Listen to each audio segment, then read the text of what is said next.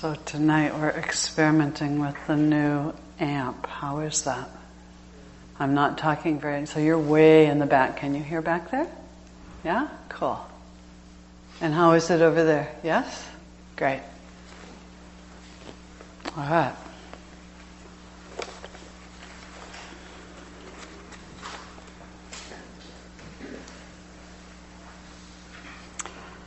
So, like a lot of therapists and former therapists, which is what I am, I've often thought that part of the reason I was interested in things psychological was that I was just nosy.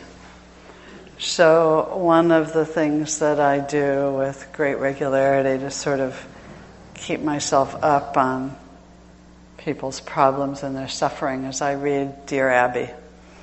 I think that's what it is in the Sentinel, whichever one the Sentinel has. And this morning I read it, and then later as I was thinking about my talk, I thought, oh, this really fits quite perfectly. There was the story of a woman who had gone to see a counselor, and the woman was very desperate, as people often are sometimes when they go in to seek some help finally. And she was sure that nothing would help her, that there was just nothing that she could do, that she was so caught in her suffering that she would probably just have to stay there until she died. And the therapist said to her, well, is your heart still beating? And then went on, of course, to explain that if she was still alive and she was still here, perhaps there was a way to come to an ending of suffering. And that the woman had gone on to change her life and things had indeed become better. So I was thinking, we've been talking these last several weeks about one of the teachings of the Buddha, which is the teaching of what creates the conditions for liberation, or what creates the conditions for waking up. What creates the conditions for the ending of suffering. And we noted that the beginning of that list actually is to begin to be willing to struggle with your own suffering and to work on it in that way that we do, that leads us towards some opening and some change. And we've talked in here about how that when we meet our suffering in that way, it creates the conditions for a certain conviction or faith to arise that begins to trust that there is a way. And not faith in the sense of believing, we talked about this last week, but more faith in the sense of trusting deeply our own experience. And that there is a possibility of a way out, and we begin to see that a lot of our own, it's not that the pain goes away, and the Buddha teaches this quite clearly, that pain is inherent in the human experience. We all get sick, and we all have relationships that we struggle with, and in the end we all die. There's a certain amount of pain that's just there, but there's an enormous piece of suffering that comes from that place where we want things to be different from the way that they are, and that when we change our own interior space, then our connectedness and response to the pain around us changes. And the wonderful thing about the teaching of the Buddha, I think, is that this teaching about the way out of suffering doesn't require any kind of magical beliefs. No, there's nothing that you have to believe or mysterious things that you have to do in order to come to an ending of suffering. Nor does it particularly justify the pain. It just says that a certain amount of it is just there. We all know that. And that we can live in a way in which we suffer less.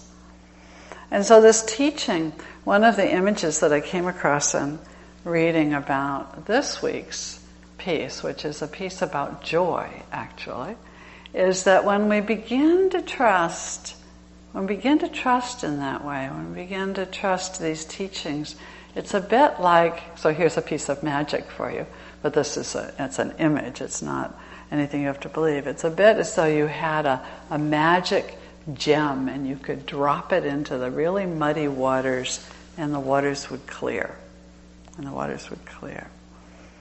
So I thought a little about, well, what is it? So you have suffering and you have this place of conviction or beginning to trust your own experience. So why is it that this creates the conditions for joy? I mean, that seemed, like that's a big jump forward. And then I was interested to see that even some of the teachings talk about this as the big jump forward. It's the place where you have enough courage to kind of go into the raging river and get ready to cross it. And my sense is, and this was what I was finding in my study, is that this is about that place where we begin to have a sense of some direction. That you begin to have a sense of, there are some things that I can do. There's a practice to be done. There are groups like this one. You can come to the center pretty much any night of the week and there'll be some kind of a teaching happening here. There's, if you go to Gateways or even Bookshop or go onto Amazon and enter Buddha, there's books to be read, stacks and stacks of things that you can read and study in your Buddhist exploration. Talks to be listened to, and then of course there's the practice of meditation itself. And so this place that comes out of the suffering and the arising of conviction, my sense is that this is the place where we get it that what this is about, it's a bit like taking on a training program. You've decided that you're going to run a marathon, or you're going to lose 20 pounds, or you're going to develop some muscles, or whatever. We've all done that, Or you're going to learn how to play tennis, finally, or golf, or whatever. And so you launch yourself into a training program, right? You go to the gym, you start to take classes, you find somebody to teach you. It's not that you're there yet. If you go take beginning tennis lessons, you don't already know how to play championship tennis. If you start the piano, you don't know how to play the piano very well yet. If you go to the gym and you've been nothing but a couch potato for years, you don't have any muscles yet. But you do have that sense of, I've begun. I know that there's something I can do. And that's, I think, where the joy begins to arise. It's that sense of, I can do it. I know how to get out of here. Which just is such a deep sense of relief. And there's two areas that are particularly important, I think, for this piece, this piece of the path, that then create the conditions for all of the next stages that we'll get to in the coming weeks. And so one of them is that as we begin to follow this direction, this Buddhist path, we usually realize pretty quickly that we have to live our lives fairly carefully and wisely in order to support that path. You can't just go out and, do hurtful and difficult things and follow this path. And so one of the basic teachings that begins any training in Buddhist practice is the teachings about keeping the precepts, actually. So in the Eightfold Path, it's described as wise speech, wise action, and a wise choice of livelihood. So that's one way to describe it. And the precepts that many lay people keep, it's about not harming, not taking things which are not offered to you, about not harming with your speech, not harming with your sexuality, and not intoxicating body or mind. So those are the 5 training precepts.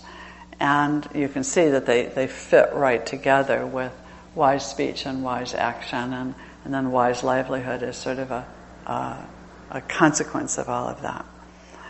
And so that these precepts are both to encourage us to abstain from unwholesome acts, from things that are unskillful or that would harm ourselves or another person, and also support the development of the heart of compassion and sobriety of a certain sort, and a kind of purity, although that's not a word that we use a lot in our culture these days. So I just wanted to go over those precepts because it's commented on a lot that when we come to a place like this, when I've talked in groups about the precepts, people will say things like, it's so nice to be in a group of people where I know people are trying to speak carefully. They're trying to speak in a way that won't harm another person. Or where I know, I can leave my purse over there and walk away from it, and it'll still be there when I come back. Those kinds of things. That we really, because we know that everyone who gathers here is, in a sense, committed to this kind of ethical path. And that this path of precepts creates a kind of container for our practice, or a foundation, if you will. So not harming, that's pretty obvious, not harming yourself or another. Sometimes the precept is taken as not killing, so not killing any other being. And really a precept which honors the preciousness of life and that each being, large and small, has the right to that life and to live it out in their own way. And so I know lots of people who struggle with things like mosquitoes, right? Mosquitoes are definitely the challenge course for lay people in not harming. And sometimes they succeed and sometimes they don't. But that mind state that even begins to consider the well-being of a mosquito is actually a very wonderful mind state. And if that's even as far as you got, that's a big step along the way to really begin to go, oh, wait a minute, this little amazingly intricate being that can stick its little proboscis into me and pull blood out. I mean, that's astounding, really, when you think about it. And that this being also has the right to its own existence, and can I brush it off gently instead of squashing it? So to use these kinds of things as trainings, to be very, very careful about the lives of other beings. I always love it at retreats because you're forever seeing somebody come out of a building with a little jar and a piece of paper underneath of it with some spider or ant, or the Spirit Rock, even people are careful of the ticks, and they take them out and let them go outside. So that's pretty deep respect for life. And it's a training for the much, much bigger issues that confront us all the time about abortion and euthanasia and really, really big issues that deal with how do we approach each other as human beings. Not taking that which is not offered to you. So not stealing, but also, really working with, is it offered to me? It's not we've been in such a help yourself kind of culture, and we've helped ourselves to entire species and whole ecologies, and we've done enormous damage to the planet because we haven't just been contented with what was offered to us. So this is actually really a renunciate precept. In a kind of a simple way. It's not asking you to be a monk or a nun, but can you practice contentment with what you have and not always be on the lookout for how you can get more and how you can take more, and to be very, very careful of other people's belongings and things. not harming with your sexuality. I don't probably even need to say very much about that one. We've all been there and done that. And we know what a very powerful energy it is. So again, to be in a group of people, and I particularly in the retreat world, I hear about this, how wonderful people feel to be able to come to a setting where that's just not an issue. And it's not that people haven't met future partners at retreats. They have. It happens fairly regularly, actually. But during the retreat, the time is really safe, and the container is kept very carefully. And in a community like this also, to be really careful to practice that. And then, out in our everyday lives. Because that, constant over-sexualization of our culture that we've all lived with has not been helpful. And the papers are filled with stories of the harm that the misuse of sexuality causes. So really learning how to not harm another person, that's the basic precept. And then to the extent that you are sexually active, to really use it wisely and well and carefully. Each one of these precepts has that kind of dimension. It has the don't do this, and then it has the side that is okay, and what you can develop to kind of counter it, like what you can develop for that mentality of the second precept of taking is the practice of generosity. What you can develop for against harming is the practice of compassion. And so those are the sort of positive things that you can use to support the bottom line place of the precept. The fourth precept is the precept about speech. And for my money, I think that is the precept in our everyday life as lay people, that we all talk all the time, and everyone here has been hurt by speech that has not been used well. And every one of us has hurt someone with our speech. We all know how to do this. Wise speech there are 4 categories: honest, beneficial, timely, and kind in the sense of not being mean. So it's not kind in the sense of nice, but kind in the sense of not mean. So, and you can't have just one of them. They all 4 have to be there. So it can't be honest, but the timing is off, because that's not really wise speech. It can't be not mean, but dishonest, sort of codependent, if you will. That's not wise speech. So it really has to have all of them together: honest, beneficial, timely, and kind.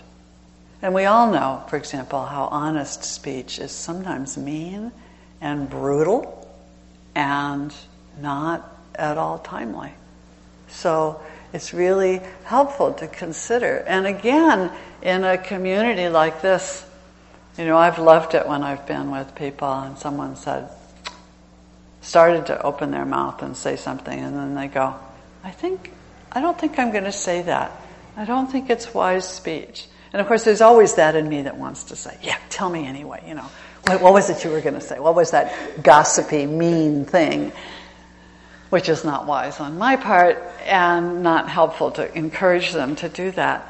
And mostly it's delightful to see that people are really putting out that kind of energy. And if I were to say that to any one of you, you would understand. And you would go, oh, okay, she's working on speech and saying it wisely and kindly. We try this a lot at the board meetings. Martin can talk about that, about really trying to be careful with our speech and using the practice of counsel as a practice of wise speech so that we'll not interrupt each other and try to be thoughtful and deliberate about what it is that we say. And then not intoxicating body or mind. So this is aimed at the reckless, abusive use of drugs, recreational drugs and alcohol. It's never aimed at medication that's being used as medication. So those of you, we get that question at retreats a lot, should I stop taking my medication? The answer is no, please take your medication. So it's really aimed at the abusive use of substances and not unfamiliar to any one of us. It doesn't specifically aim itself at things like caffeine and sugar and the television and your computer and your iPhone and all of those things that maybe you could consider you are using to intoxicate the mind. And I think for us in the West at this particular time, it's really helpful to think about how do I observe that precept everywhere in my life, not just with the use of substance. But the bottom line place, again, is substance. It also, phrased that way, is not a don't ever use, don't have a glass of wine, that kind of thing. It says don't intoxicate body or mind. So that's a little bit leaves a little space for your own subjective decision. Is a glass of wine something that's fine or not? And I'm not going to tell you, and you get to work with it. So all of these things create this container for our practice. And as you come into practice, as you work on the cycle of waking up, having this training to take on, you could take on all 5 precepts, you can take on 1 and go, all right, I'm really going to work on this 1 precept for the next month and see what that does to my practice. And that's that place where a certain kind of joy begins to come up because you know what to do. And the other piece, besides the training in the precepts, is of course the training of the mind and beginning to learn how to meditate. So knowing that there is a way that you can practice, knowing that there is the option of sitting daily, of coming to regular classes, those kinds of things also create this foundation that then creates the conditions for further awakening.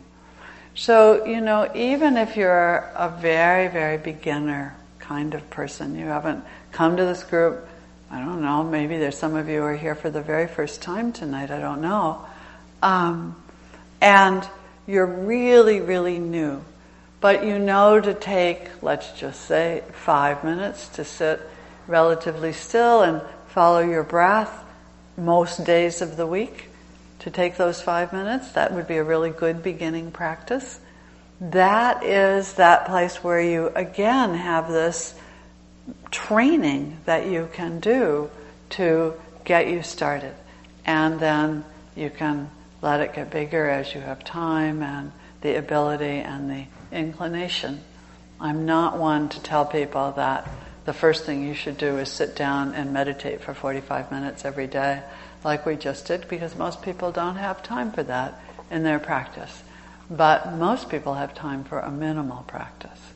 And that's where you begin, is at the minimal part, and then let it get bigger as you get more hooked on it and happy to do it and have more trust in it, actually. It's also that place where this cycle, as you do all of these things, the faith part deepens and then you can do more. So, I went spinning off without my notes here.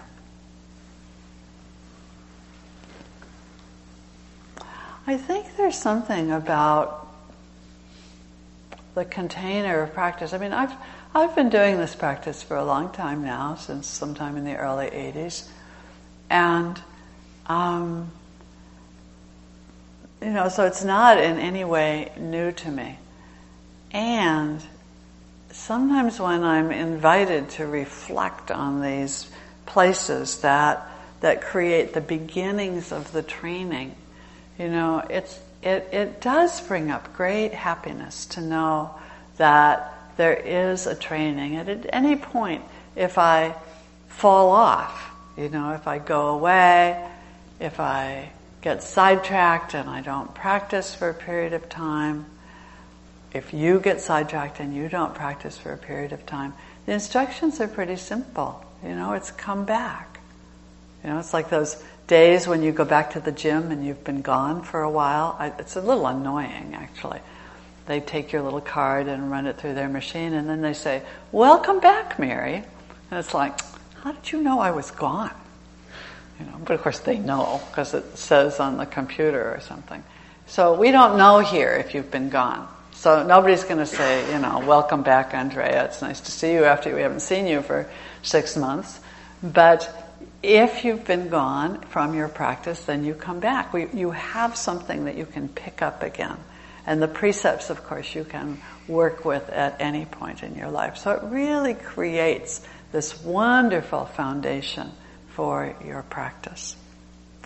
So, the last thing I'm going to say, and then I'll open it for questions, is, and I do say this a lot, but I'm always touched when I hear it. One of the things I hear the most often from people who talk to me for one reason or another, something's going on in their life, and I hear, "I don't know what I would have done if I didn't have this practice. I don't know what I would have done, how I would have gotten through this person's illness or death or this long time of unemployment or whatever it is that they're working with." And that the practice actually provides such a wonderful container, just a simple practice of keeping the precepts and beginning to meditate on a regular basis. And so that's the joy, is knowing. It's not joy in the sense of everything's peachy keen and fine. It's joy because you've got something that works and you know that you have something that works. So I think I'll stop there and see if there are questions or comments about anything that I've said tonight. Does it make sense? I hope. Yeah, I got some nods. That's good. Please. Is that a hand? Yeah, but I can't remember what it was I wanted to ask you. But there was something. We'll wait for a minute and see if it comes back. Anyone else? Please. I wanted to speak to what you were saying about right speech and the five, to be honest, to be Four. beneficial, Timely and kind. And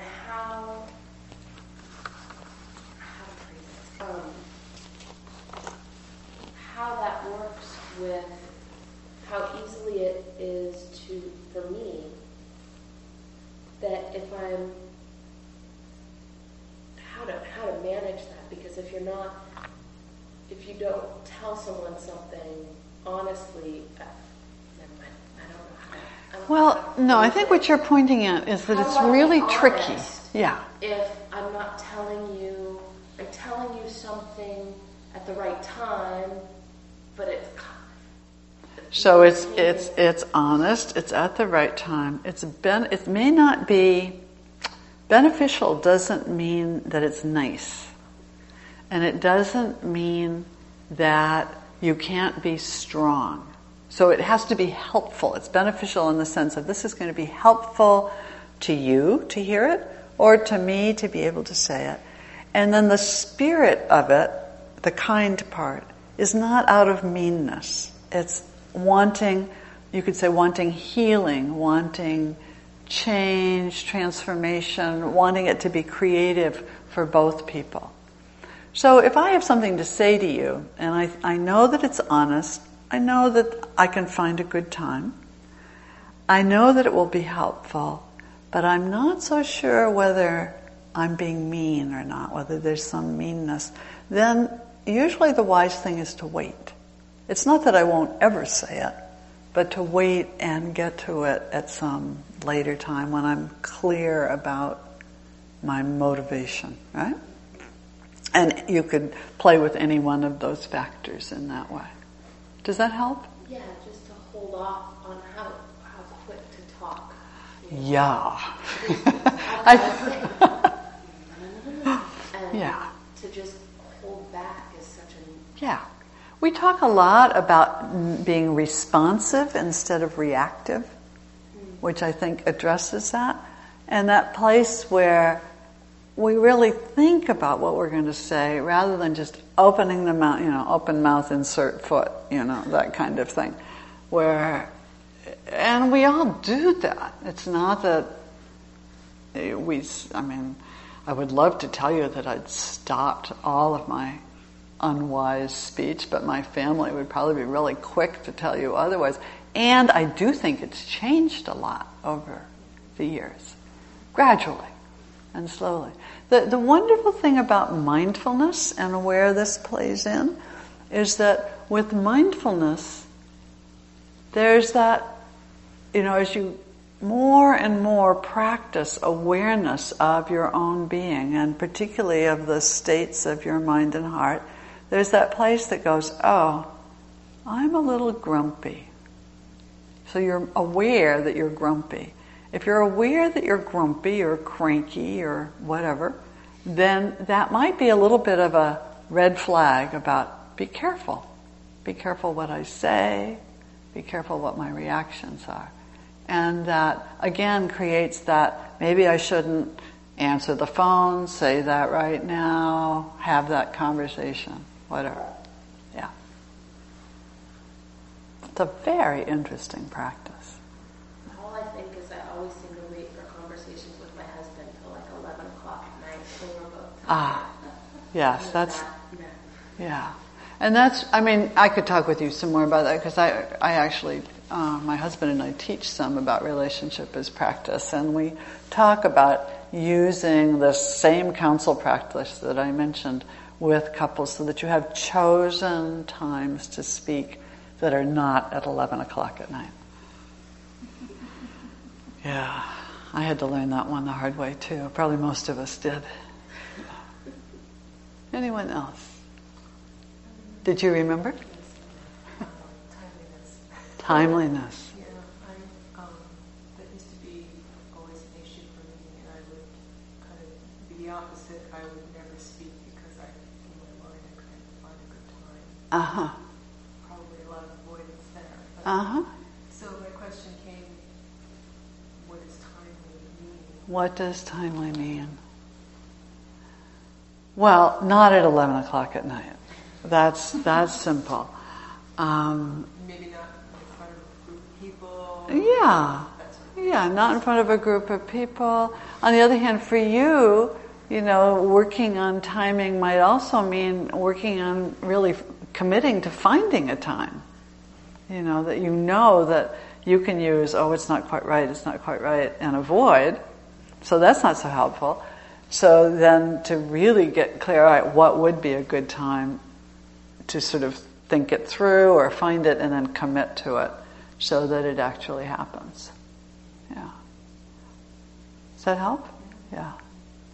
Yeah, I'll chime in on timing. It's the toughest for me. Because a lot of things that, really need to be said are not easy to say. You're in a group of people and, something really needs to be said and that you're quivering all over and yet you feel like it needs to be said. And sometimes it takes a lot of bravery. Yeah. That's where the avoidance, it's like, oh gee, I'm just going to pass on this. But, the skillful thing sometimes is to step up and do it. But, then I know those times when I'm just pissed and I'm angry, I know that's when I should keep my mouth shut. If I only could. That would really be skillful, right? And sometimes we make the wrong decision. Sometimes we go ahead and say something doing our best, and then it turns out the timing wasn't so good. That's usually the place where we're off, I think. And if you know that you're honest, you know that it's beneficial, you know that there's kind, but then the timing's off. And, maybe something about the other person you didn't know. So you make a mistake. The wonderful thing about commitment to the precepts, all of them actually, is that when you're really committed, it actually seems to be easier to begin to go, oh, blew it, and to go clean up your mess and try again. So it's actually quite helpful. So I think maybe we'll stop there. I don't have very many announcements, but I have a couple. The most immediate one, there is no flyer for. It's kind of a secret event. So there is a monk who comes through Santa Cruz periodically. His name is Bhante Silagawasi, and he's from Sri Lanka. And he's known to the people who used to have the Sri Lankan restaurant here in town, but they don't anymore, I think, is how it is. Different management, right. And so he has come here to Vipassana Santa Cruz before, and he will be here this Saturday at 9 o'clock for a few hours, probably 9 until about noon. And he will be teaching, and I believe there's going to be a meal offering. Dan Landry is sort of riding herd on this one. And he's a delightful being. I would really recommend him to you. And so if you would like to come and spend some time with him and hear what he has to say, bring some food to share and to offer him for his meal, that would be lovely. So this Saturday at 9 o'clock. And then a week from tonight, our retreat, the Vipassana Santa Cruz retreat at Land of Medicine Buddha will be underway. And Jason and Bob and Richard Shankman and Marcy and Bob and me, I guess. I think that adds up, right? Are teaching it. So none of us will be here. And Jill and Bruce, who run the Prison Dharma program for us and have talked here on Thursday night before, are actually kind of orchestrating a fairly significant evening to involve some of the other sanghas in town and invite them to hear about working at the prison. Please. It's actually Jill, Bruce, Natasha, and me. Great. Okay. I didn't look carefully at the flyer. So, do you want to say anything about it? Yeah, we'll be talking about our efforts in bringing the Dharma to the 2 state penitentiaries down in Soledad, which we've